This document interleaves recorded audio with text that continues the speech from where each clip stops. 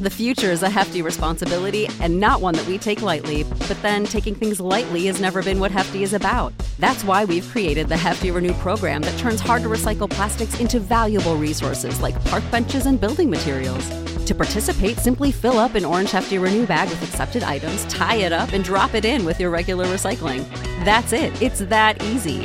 It's time to rethink recycling with Renew. Particular valued resources may vary by geography. More info available at heftyrenew.com.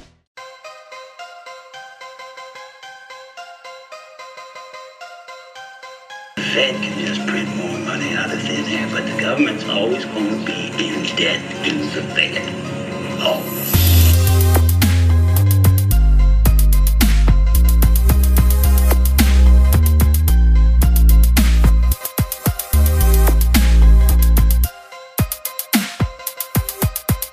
They always run things, and they always will.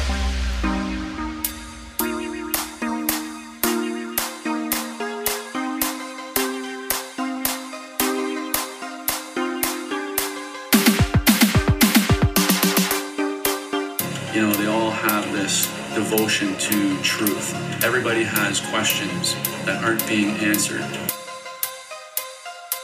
Ladies and gentlemen, welcome back to another episode of Dangerous World. I'm really excited to get into this topic here. Been trying to talk about some secret society stuff as usual, but it's kind of tough to find societies that aren't talked about on the regular. And I think I found a good one here, tied in with a couple of others. This is, of course, the 1001 group, and then the WWF. Okay. Now, when I'm referring to the WWF, I'm not referring to the World Wrestling Federation or whatever that WWF was. This is the Worldwide Foundation for Nature, or what it's known today as the World Wildlife Fund. Okay. Now, it sounds kind of like, okay, what the hell is this? But it's actually really, really fascinating stuff. Okay. That's my trademarked word. I'm going to see if I can patent that word. Because the stuff that I look into, I find interesting, and I hope you do too. Now, the thing about this 1001 group, as you can probably imagine, there's 1001 members. They each throw down 10K, and then they're members for life, is what I understand here. Now, this is a society that really isn't talked about often. A lot of my sources come from ISGP, which is a really, really great website. I'll post a link in the Patreon for all the people that are loyal supporters of the show. Man, there are some really, really weird people in this group. Powerful people that also cross over a lot into like Opus Dei, the Pilgrim Society. Actually, these two societies get compared to one another often because, the Pilgrim Society, say, British and American society, a lot of the members that are part of each sect kind of intersect each other, right? You'll have members that are a part of the British and the American societies when it comes to the Pilgrim Society. And a lot of these 1001ers are part of the Pilgrim Society too. So I kind of found that interesting because the Pilgrim Society, I thought, was at the top of everything. And I'm not saying that 1001 is above them, but they're right around where they're at. It seems when you look at the people that are involved, you're like, well, shit, what is going on here? They kind of pose as this really nice group that just cares about the environment. And they directly relate to this WWF, which seems like their front. And then like the high levels of this WWF are the top 1001 members that throw down this 10K. And then they get involved at some high levels and they do some weird stuff. Now, this is legitimately one of the strangest clubs in the world on the surface, okay? There's a lot of things that seem noble to them, but you dig in a little more and you start really seeing that, man, there is definitely some weird undertakings that they are a part of. Supposedly, I mean, they protect endangered species, they fund anti-poaching groups, things like that. But just like any other globalist group out there, there's some claims that they commit crimes against humanity. And look at this like a comic book. Look at this as, this is just some nefarious group that has some accusations brought against it. I mean, you'll even find a lot of conspiratorial pages. Who was the one that I saw that talked about it? Stuff You Should Know, maybe something like that. And it was saying that, they get a lot of accusations thrown at them, but they seem clean to us, right? Now, of course, these guys have a massive YouTube channel. I'm not throwing any shade at them. They seem like they do what they do really well. So it's interesting to think that people don't really see through it. You know what I mean? Some of the things that they're allegedly guilty of, and again, I can't underline allegedly enough here. I'm not, trying to poke the bear too much, so to speak. But I mean, again, allegedly funding and training militia groups, mostly on their own nature preserves, because as a conservationalist group, they go out and they try to acquire land on behalf of the crown and on behalf of the United States, the West, right? And then they, instead of, trying to protect the animals there, maybe they hunt these animals, right? Maybe they do some things that is actually the exact opposite of what they say that they're doing. Supposedly they buy land out from under indigenous people for literal pennies on the dollar, kind of like that mafia stereotype where they come in, they make you an offer that you just can't refuse, right? And if you refuse it, well, guess what? You're not getting paid that tiny amount of money. I guess they own 10% of the world's surface area. So we're even including like ocean area and shit like that. A lot of those areas that, when you go like 6 miles off the coast, it's like international law. Supposedly they own some of that kind of stuff too. They use a lot of their donations, according to the theory. They use donations to ensure that their interests stay in power. And again, they are a Western proponent, Western civilization proponent. Now, it gets kind of muddy here for me personally, where I'm like, okay, are these guys nationalists or are they globalists? Right? It's one of those things where you can't really figure it out because they do such a good job really muddying the waters, as I said. Essentially, they make sure that their power structure stays in place and it just favors their whole ideals. And that means, unfortunately, that the third world will continue to suffer as long as the West is thriving. Now, if not the West, it'd just be someone else, right? It's kind of like the whole situation that we have going on here with the green oil, and I'll kind of touch on that in a second here too, where if we're not drilling oil and making it cheaper for ourselves, someone else is just going to drill that oil, and this earth that we share is still going to be in jeopardy, right? If it's going to be done, why not do it? And why not help your own citizens out is the way that they see it. Obviously, they're pocketing some money, and I'm not trying to shill for them here. But it seems like groups would come about if not groups like this. Okay. There's this great quote from this Belgian banker, Jean-Pierre van Rossum, or Rossum. I don't know exactly how you pronounce this dude's name, but he says the whole third world is indebted to the banks. And it really is the financial power cliques that keep these nations poor. Why does poverty continue? Because it has a purpose. So, I mean, that little quote there is just riddled with oxymorons, contradictions. I mean, it's, again, the whole third world is indebted to the banks. It's these financial power cliques that keep the nations poor. Why does poverty continue? Because it has a purpose. It's a deep, deep, dark quote. Again, from a Belgian banker, Jean-Pierre van Rossum.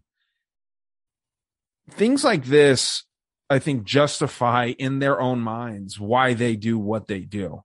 And again, as I stated, they feel like if they don't do it, someone else absolutely will. And that's a scary thought. I mean, it really is. But, we don't live in a utopia. I've said it several times. Utopia is a place that doesn't exist, according to its original name from the Greek Empire. Utopia is just not attainable. It's not something that can come to fruition. And it sounds like a great place. Sounds like a good idea. Everyone's happy. No one hurts ever.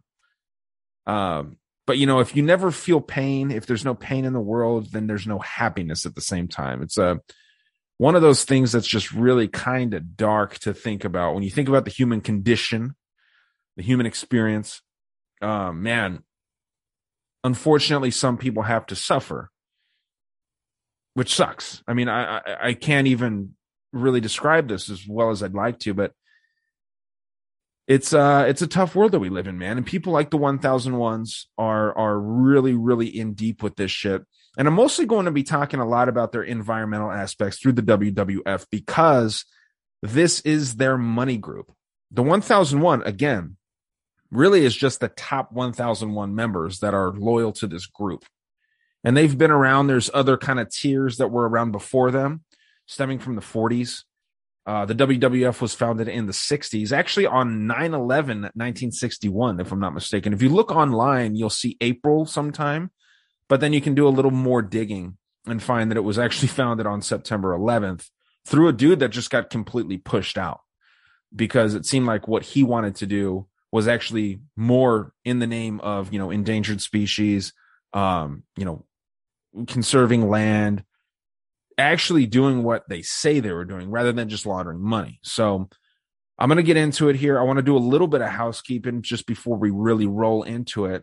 And man, I mean, the Patreon subscribers really, really help me out. And I appreciate everything that you guys do. Patreon.com/Dangerous World. I'm going to talk about in this episode, depending on where we end off on the hour, I have a few members that I'm going to list, some of the very controversial ones up front. But it seems like all 1,001 of these people are shady as shit. So I'm going to get into them more in the Patreon, talk about a few of them. I picked a few at random. I was trying to do every single one in alphabetical order as it's listed on ISGP. But, I mean, there's just too many people and there's too much to look into in a simple hour and a half long episode. So you'll see that there is no, there's nothing on the geopolitical societal spectrum that they don't touch. So I hope that you'll find this interesting and definitely share some of the information because a lot of these groups that act really, really wholesome on the surface. I mean, think of Bill Gates really quick, right? Bill Gates is one of these dudes that just doesn't at all do what he acts like he's doing. He makes computers and then he says that he's going to, help with the antivirus shit, right? And then he starts working on the same system with humans. I mean, eugenics is a big part of his past. It just doesn't add up with the way that he carries himself. He's a different person in the spotlight than he is behind closed doors or in the shadows, so to speak, right? So, man, I don't know. It's just it's a shitty situation that we have to question all of these organizations that really seem to be doing the right thing. It's like at a certain point, I see why people get so black-pilled and they're like, oh no, everyone's fucked at the top. There's no good in the world and all this shit.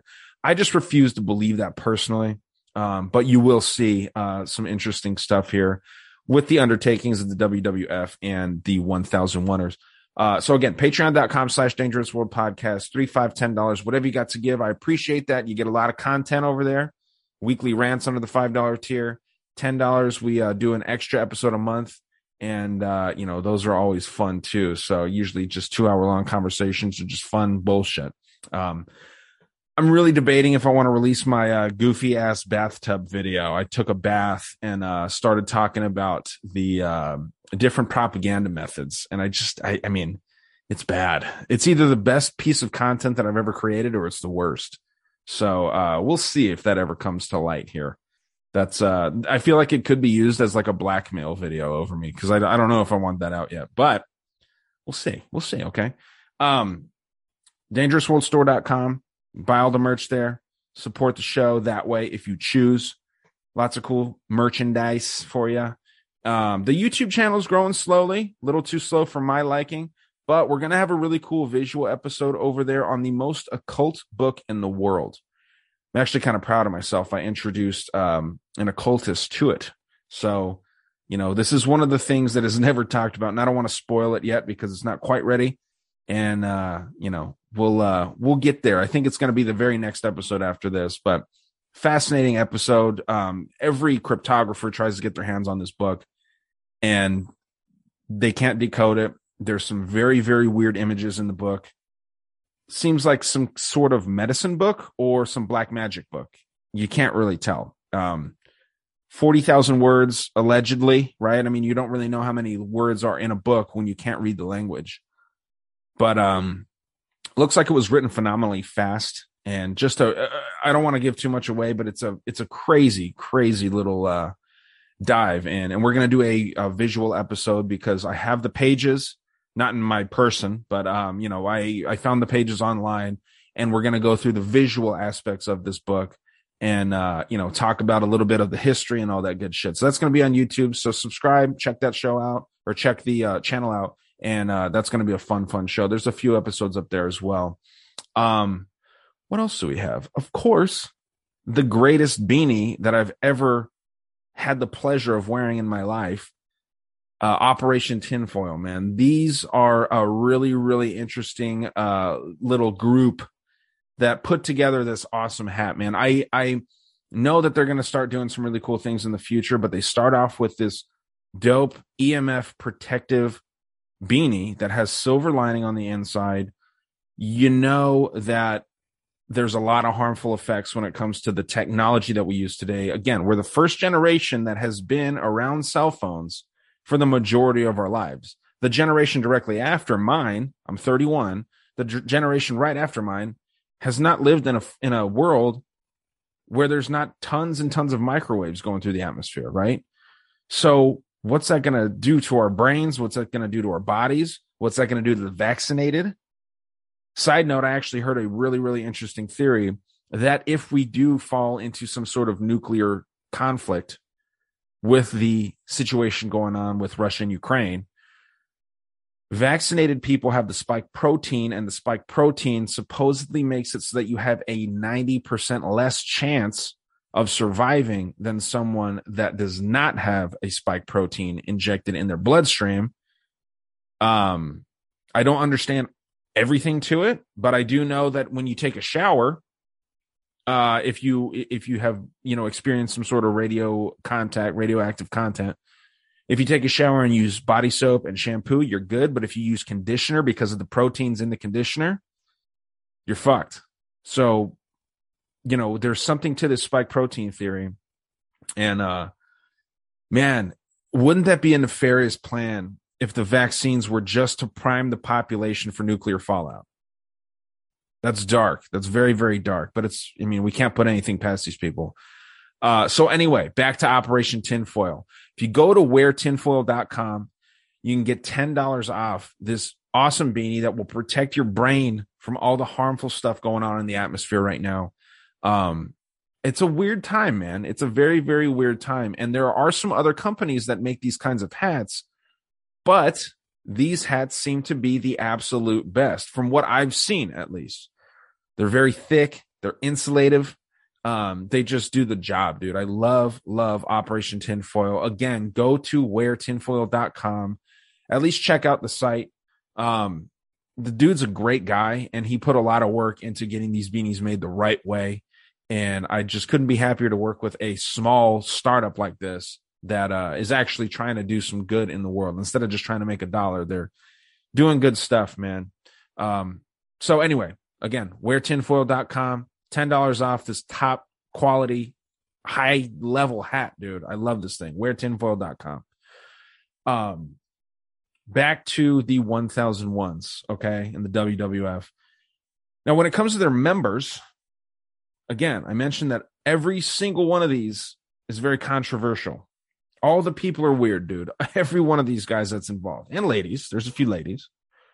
But their connections to each other are weird too. Some of the weirdest, we're talking Prince Bernhard, the German nobleman consort of Queen Juliana of the Netherlands. Okay. Now he started this group. He started the 1001 and the WWF. And he also started the Bilderberg group. Now he didn't start the WWF alone. You'll recognize the name when I bring him up here in just a second. Infamous globalist. But Prince Bernhard, if you look into any one of these people that I mentioned past, riddled with conspiracy and riddled with some nefarious shit, for sure. You have Robert Vesco, the CIA drug smuggler and fugitive banker who was convicted of securities fraud before fleeing to South America. So, I mean, you got it all right there. You got CIA connection, you got drug smuggling, you got fugitive banking, securities fraud, and then just totally bailing out. And you know that they can find these people if they really want to, but they just didn't want to find Robert Vesco. Okay. Now you also have Pakistani Agha Abedi, who you might remember from my BCCI episode. He was the founder of that bank. And just a refresher, that was a CIA deepest of deep state connected scam bank that ran massive pyramid schemes. At the time, it was the biggest bust. I don't know if it's the biggest today still. I don't remember what I came across when I was researching that, but I just know that you have like Bush connections, you have Nazi connections, you have Mossad connections. Name an organization and they're connected to BCCI, and you see that repeated when you go through the members of the 1001. Now, Salem bin Laden, yes, this is Osama's older brother. I believe they're half brothers. But what's interesting about this dude is that he died in a plane crash after the BCCI scandal broke, and he died in 1988, again, in a plane crash. And he was a massive shareholder of this bank and also a business partner of the Bushes. Remember, we were always hearing back when this went down that the Bushes were actually close with the bin Laden family. It was through this Salem bin Laden, who, again, is a member of this really weird environmentalist group. Seems like they do everything but protect the environment. Mortimer Bloomfield, who, you know, I wasn't familiar with, but I know who Permendix is, and he founded Permendix.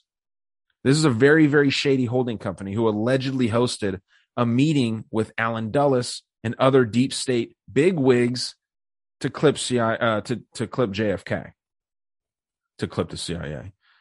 So they wanted to shoot JFK, basically. Okay. And I think, you know, from my knowledge of history, they actually got away with it. But, you know, it's weird because you also have a Trump connection in there. Trump was the CEO for one of their subsidiaries. It's called Hotels International, which sounds a lot like Business International. It was a place that Obama supposedly worked. And, you know, this, you know, Mortimer fella was an FBI, CIA Zionist agent. So this is kind of implying that he was a Mossad double agent. And he may have been at the very top of the JFK assassination.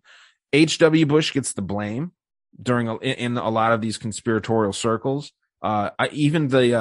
Well, I don't want to throw this massive company under the bus because they actually seem like decent people, but there's a big company out there that makes coffee, and one of the people believes that H.W. Bush had some serious connection with this whole deal, which, you know, he no doubt had a connection.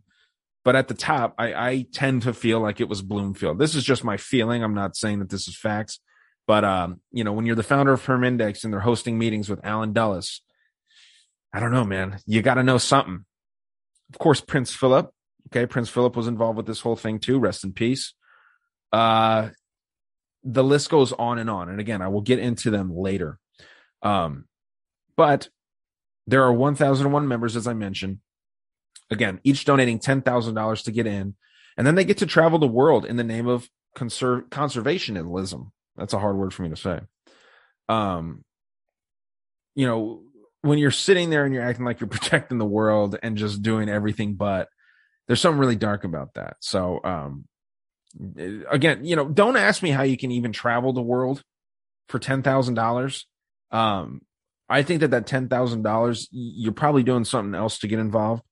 You're probably getting some protection, a sense of exclusivity. Probably, you know, there's like some sort of brotherly love going on there.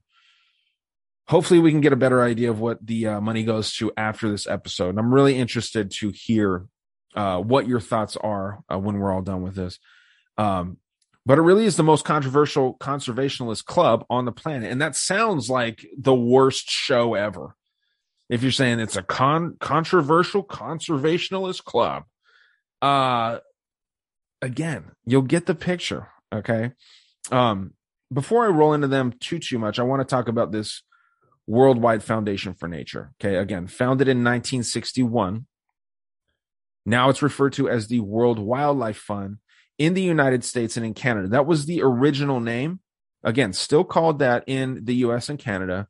but now the name is changed to Worldwide Foundation for Nature.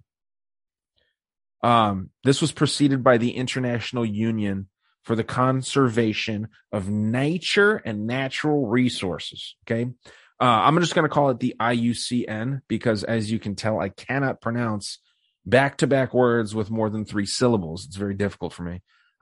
But the International Union for the Conservation of Nature and Natural Resources, right? This was back in 1948 when this whole thing started. Now, both of these groups were founded by Julian Huxley. Julian Huxley, of course, the brother of Aldous Huxley, globalist brothers. I mean, this guy, this is a weird little family here.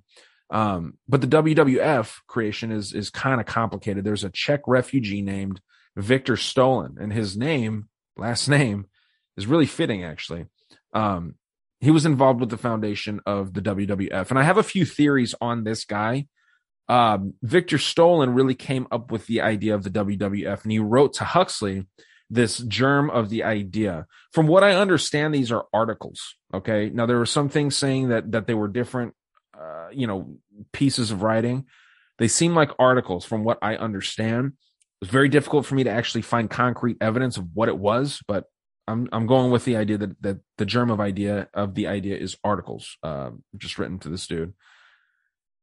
He was basically arguing on behalf of endangered species. Okay. And later, Stolen was pushed out of the meetings and isn't even listed as a founder. Okay. Even though it was his idea to really do this. Now, Huxley's excuse for excluding him was just that, he was an enthusiastic but impractical advocate for animal rights. Okay. What's interesting, though, is that Stolen died shortly after being pushed out. So a lot of pieces kind of falling in place, right? I mean, this dude, Julian Huxley, has the International Union for the Conservation of Nature and Natural Resources. And then this fucking asshole, Victor Stolen, comes up with the idea of the WWF, the Worldwide Foundation for Nature.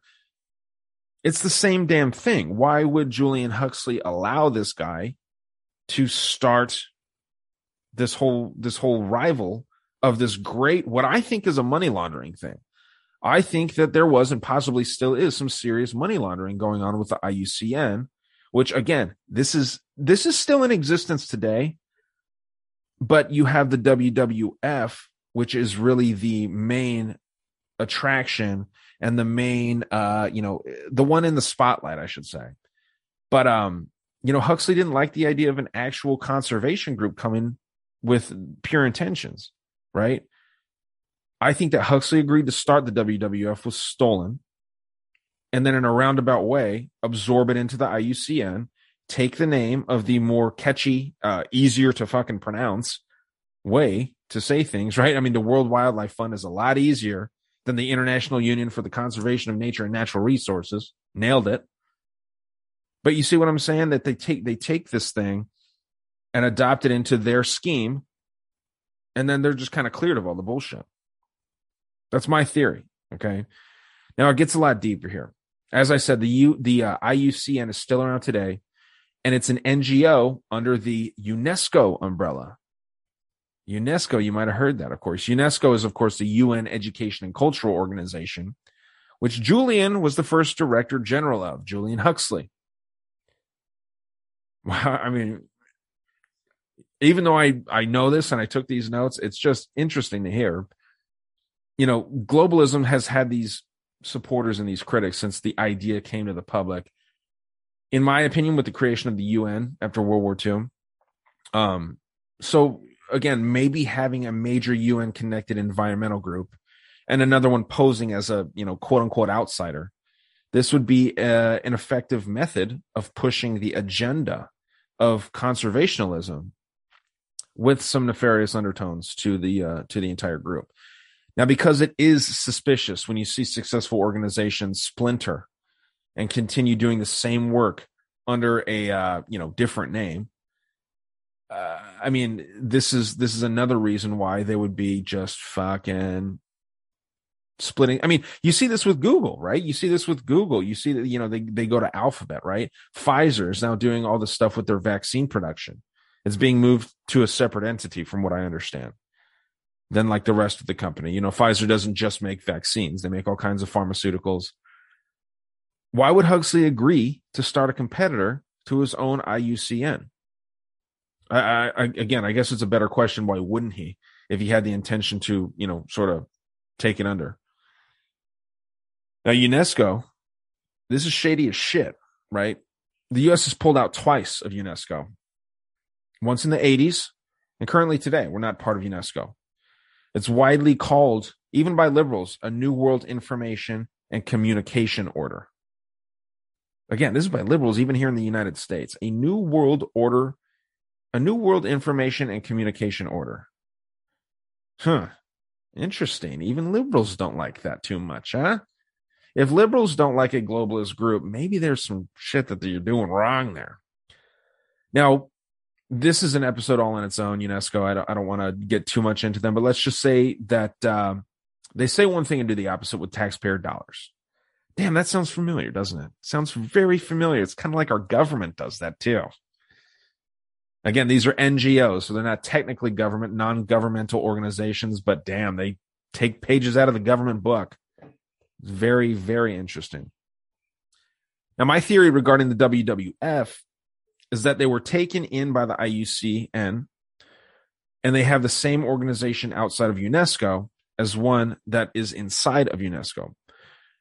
One thing that lends to the whole Agenda 2030 thing with the IUCN, in my opinion, is that they care about preserving nature more than protecting the indigenous people who live in harmony with their environment. They have done so for generations.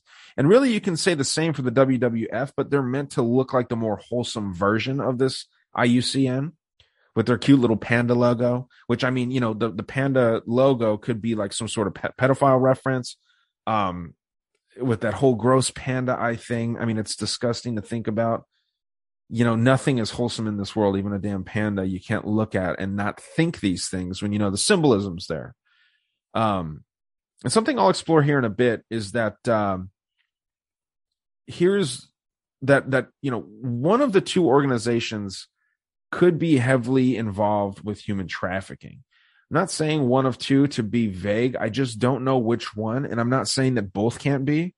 And I'm not saying that either one really is. I'm just saying that they could be involved with human trafficking, being all over the world in the same, you know, places, these war-torn places, all in the name of preservation and going to these indigenous populations to supposedly work with them. But then they always end up getting the better deal, right?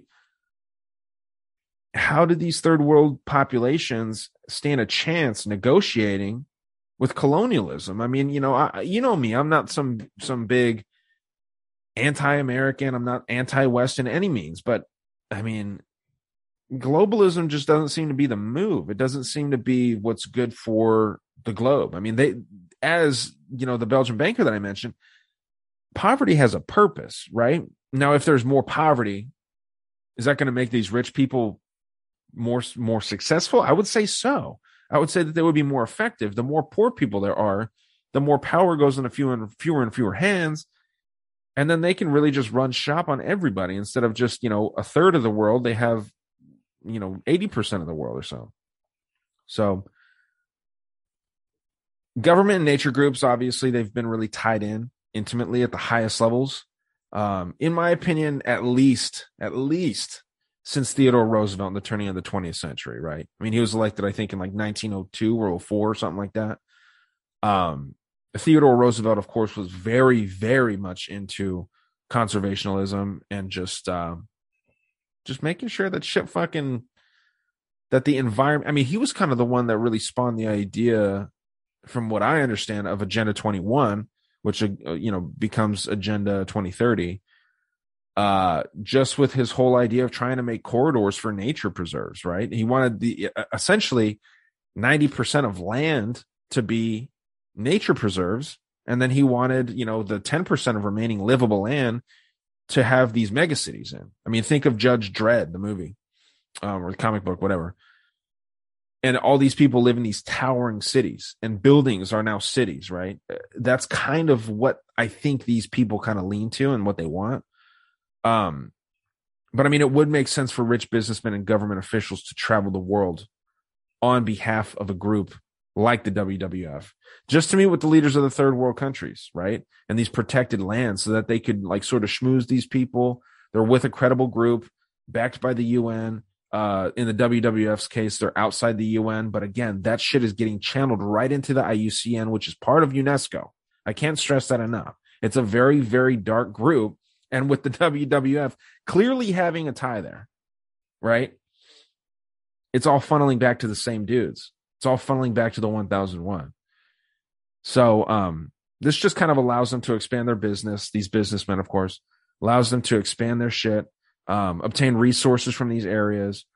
I don't know. I mean, even though, you know, a lot of these 1001 and WWF members already have access to mineral rights through their businesses, through their corporations, just through the damn government that they work for, they have a lot of rights to resources and things, especially in third world areas. I mean, it's one of the things that I think really was, you know, same as the Pilgrims. When these guys came up in the early 1900s, they were really making moves. And I think that everything is like just snowballed to a point where they don't even need to do much anymore. It's gotten to the point now where they can just kind of coast. But how we get here, I think that it's because of groups like this. So they have these big oil connections. They have shipping empires that run through these poor countries, and they just get bigger and bigger, dude. So, you know, also one thing that I should mention is hardly any third world leaders are really a part of these groups themselves. There is one who I will mention that seems to be very influential, almost to the point where it's like, dude, is this guy the fucking leader of this damn thing? Obviously not. It's Bernhard, but I mean, again, this is what's on paper. This is what we can prove. Usually the leaders of these kind of nefarious groups don't put their names out there so much, right? So I don't know. And you would kind of be taken back to think that this, you know, African leader, you know, a black African leader over South America, if I'm not mistaken, just really kind of controlling this whole organization. Maybe I'm completely wrong with my analysis here. And maybe it's this dude that's on top. So I don't know. But as I kind of mentioned earlier, there are massive, massive land grabs that are propping established countries up, I think, and kind of keeping the third world down. And that's what makes the most sense, you know, kind of regarding these land grabs. I think that, you know, literally just Western governments are trying to make sure that the Earth's resources go to the West. I think that that's all that is. But obviously some people get taken advantage of in the meantime. You can be happy about that as a Western citizen, or you can feel bad for the people that our government kind of takes advantage of and takes these resources from. But the resources will be taken by some strong empire either way. Just remember that. You know what I mean? Like, I don't care if it makes your conscience feel better if it's not your government. You are not your government. I'm not my government. Now, yes, we've been benefiting in this country, in the United States, and in the West as a whole. We've been benefiting by our government's ravenous methods of taking these things. But, dude, someone else will. And it's kind of looking like fucking Russia's about to start doing this shit if we don't get our stuff together here. So, you know, those third world countries, unfortunately, kind of just seem to be doomed to be exploited. And it's not good. I'm not saying it's a good thing, but it's going to happen, man. If we stop doing it, another country will just take our place.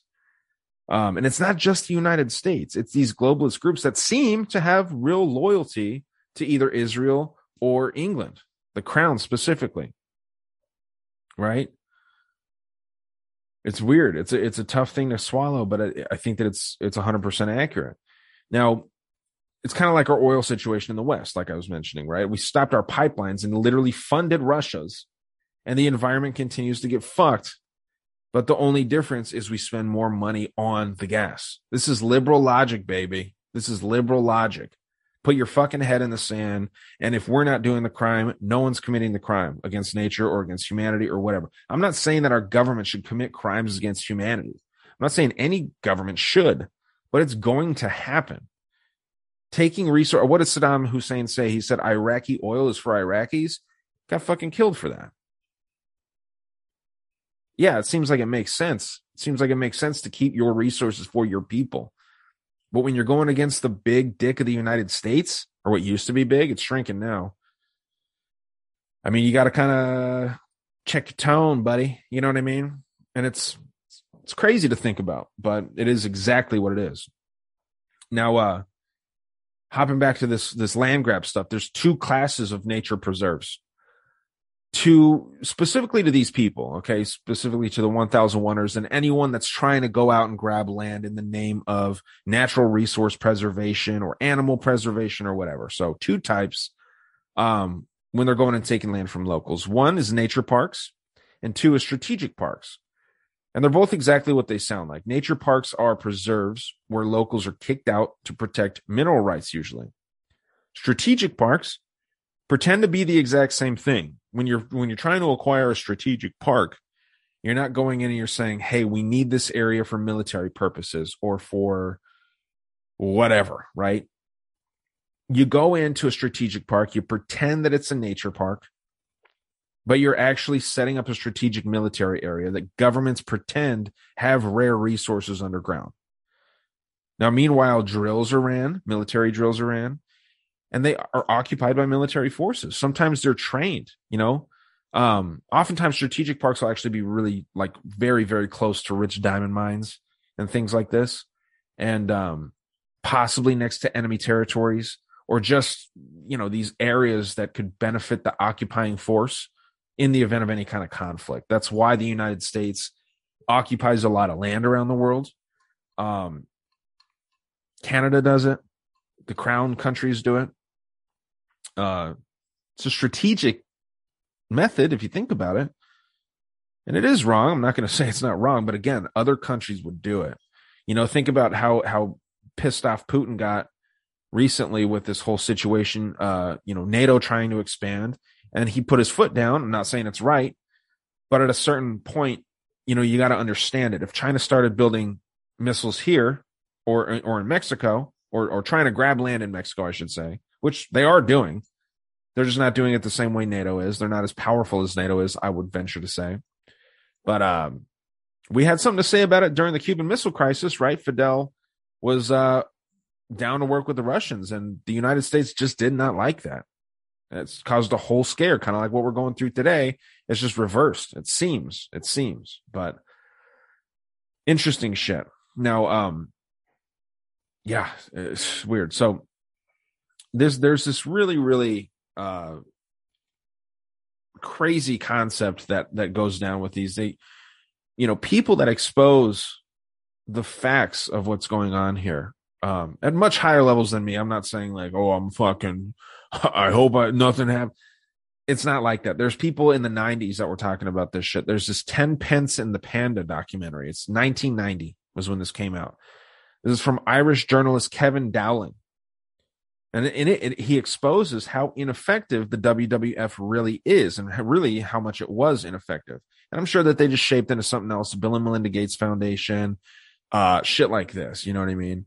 But he exposed how ineffective the WWF is in protecting endangered animals. And it seemed like it was, kind of not exposing as much as he could have in the film. And the reason that I say that is because after the film was released, he received a ton of pushback from high up places. I mean, we're talking high levels of government, threatening phone calls, threatening messages and shit like that. He dropped the real shit after these threats and to prove the corruption of the 1001 and the WWF. Now, I guess it came out that people living in these newly acquired preserves under these groups that, they were kept in really, really inhumane conditions. And they could even be executed on sight, is what I heard. Okay. Again, allegedly. I can't stress allegedly enough because, again, this is a weird group. And this is just the shit that I read to what I deem a credible source. Wanted to share it. Now, was it the members of the 1001 that were doing the executing? I don't know. Was it like this is what your $10,000 gets you? You get to go in and you can fuck with these people that really can't say anything. They can't stand up for themselves.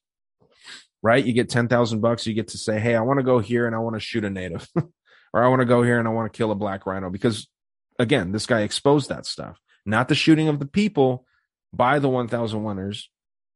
But I mean, like I said, I can't say that it was them 100%, but they were going out and they were allowed to kill the black rhino, the elephant, and possibly even pandas. Okay. Now, again, these are the same animals that they were supposed to be taking money and resources to protect. It's a crazy concept. Again, say one thing, do the opposite. Dowling also exposed that these folks were involved in illegal ivory and fur trades around the world. And it doesn't stop there, okay? Those natural preserves that I mentioned, housing militias. Well, he alleges that those militias helped perpetuate apartheid in South Africa as well. Crazy. Now, as you can guess, this individual was killed, okay? He died shortly after all this stuff.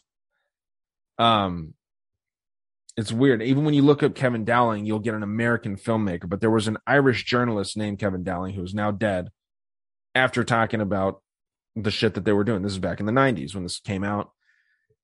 Weird shit. Okay. There was also a Dutch attorney named Jay Wilgers who began looking into the claims made by Dowling. And he came to the conclusion that the 1001 and the WWF are fronts for British neocolonialism. Go fucking figure. But he goes deeper. He mentions the Julian Huxley connection and how the Huxleys were always motivated to preserve nature. And they both had deep connections with British government officials, obviously. I mean, we kind of know this. But according to Wilgers, Huxley was able to convince even Black African leaders that Black people as a whole, whether they're in the United States, whether they're in Jamaica, whether they're in fucking Africa, all Black people are natural born killers. He was able to convince these people. Now, maybe there was some money involved, and I'm sure that there was. But this gives serious eugenics undertones here, right? I mean, it's like, let's protect your bountiful country. Both you and I kind of know that your people ruin shit. So let's just protect your shit. Let's make it, let's make it thrive. And, we don't want to give them any kind of ability to gain wealth or to populate, because the world will just go to shit if we let these people produce. It's a horrible thought. It even feels sick coming out of my mouth, but this is literally what these guys were saying, right? Now, he also came to the conclusion, Wilgers that is, came to the conclusion that the WWF was created solely to gather funds for the IUCN. Oh, okay. So remember I was thinking that the IUCN and the WWF were completely intertwined and they were brought in under Huxley's little umbrella of UNESCO for that purpose. It makes sense here. So that could be the real reason of the Huxley decision to keep the startup going and help this group, which on the surface looks like a rival organization to his own IUCN. Again, established 20 years earlier. So this is a pretty darn well-established thing. And then this WWF comes in and takes some of the glory. Kind of interesting. So with the West's success being almost solely based off of access to cheap wholesale amounts of oil, rubber, metals, other commodities like that, the 1001 works to obtain and keep connections with third world areas. So today it kind of seems like we're kind of in the process of losing many of those connections. You got the British Conservative Party member, Sir Julian Amory, and head of the Le Cercle, which is another little known society with British loyalty. He stated that the West cannot stand to lose the connection to resources. It's just plain and simple. And anyone knowledgeable with the inner workings of the Western Empire would probably agree with that. They might lie to you, but it's kind of a well-known fact. This is kind of what we are based on. And we got to the point where now we're just exporting all of our jobs and no one makes anything here anymore other than like fucking missiles. No one really says it that much is what I'm getting at. It's kind of like a little talked about secret. And I guess that's how we got here today. It's because it's not talked about. It's because it's not talked about, and it should be more so, right? Weird little group, right? I mean, it's a very, very fascinating group to me. Fascinating. There's multiple NGOs that are kind of involved with these guys too. And I think that with the help of the Huxleys, I mean, Aldous Huxley was very influential. He wrote Brave New World. Big technocratic family. I mean, you have the African Wildlife Foundation. This is another NGO. You have Bioma. You have the Club of Rome, right? Everyone knows about them a little bit. Earth Council Alliance, Natural Resources Council of America, Peace Parks Foundation, Rodesta, and Nyasaland Club. I'll read about that a little bit because I don't even know what that is. 1001 Club members Harry Oppenheimer and Sidney Spiro dined at the club Julian Amory. I don't know what the fuck that is. So this is the guy that I was just mentioning, head of Le Cercle. They went there as okay. So yeah, this is a Pilgrim Society connected entity. Apparently just like a dining club where who knows what they're eating. You also have the South African Foundation. Now, the South African Foundation turned out, I believe, to be very, very pro-apartheid. Survival Angelia. Sorry, this is small text that I'm looking at the website. Again, this is ISGP. I'll post the link directly to what I'm looking at here because it's a pretty complicated site and everything's very long-winded on this site. So that's why when I'm doing research based off of this site, I feel like I can cut a lot of shit out. It's a great site for resources, but I mean, damn, it is fucking. He writes a 4,000 word thing that could just be like 20 words. You know what I mean? A lot of opinions in there and things like that. And I actually had to go to a few other websites to find really the Victor Stolen, the original creator of WWF. So not everything comes from this site. But you also have the Wildlife Conservation Society. And then you have the Zoological Societies of New York and London. Pilgrim Society out the fucking wazoo right there. Okay.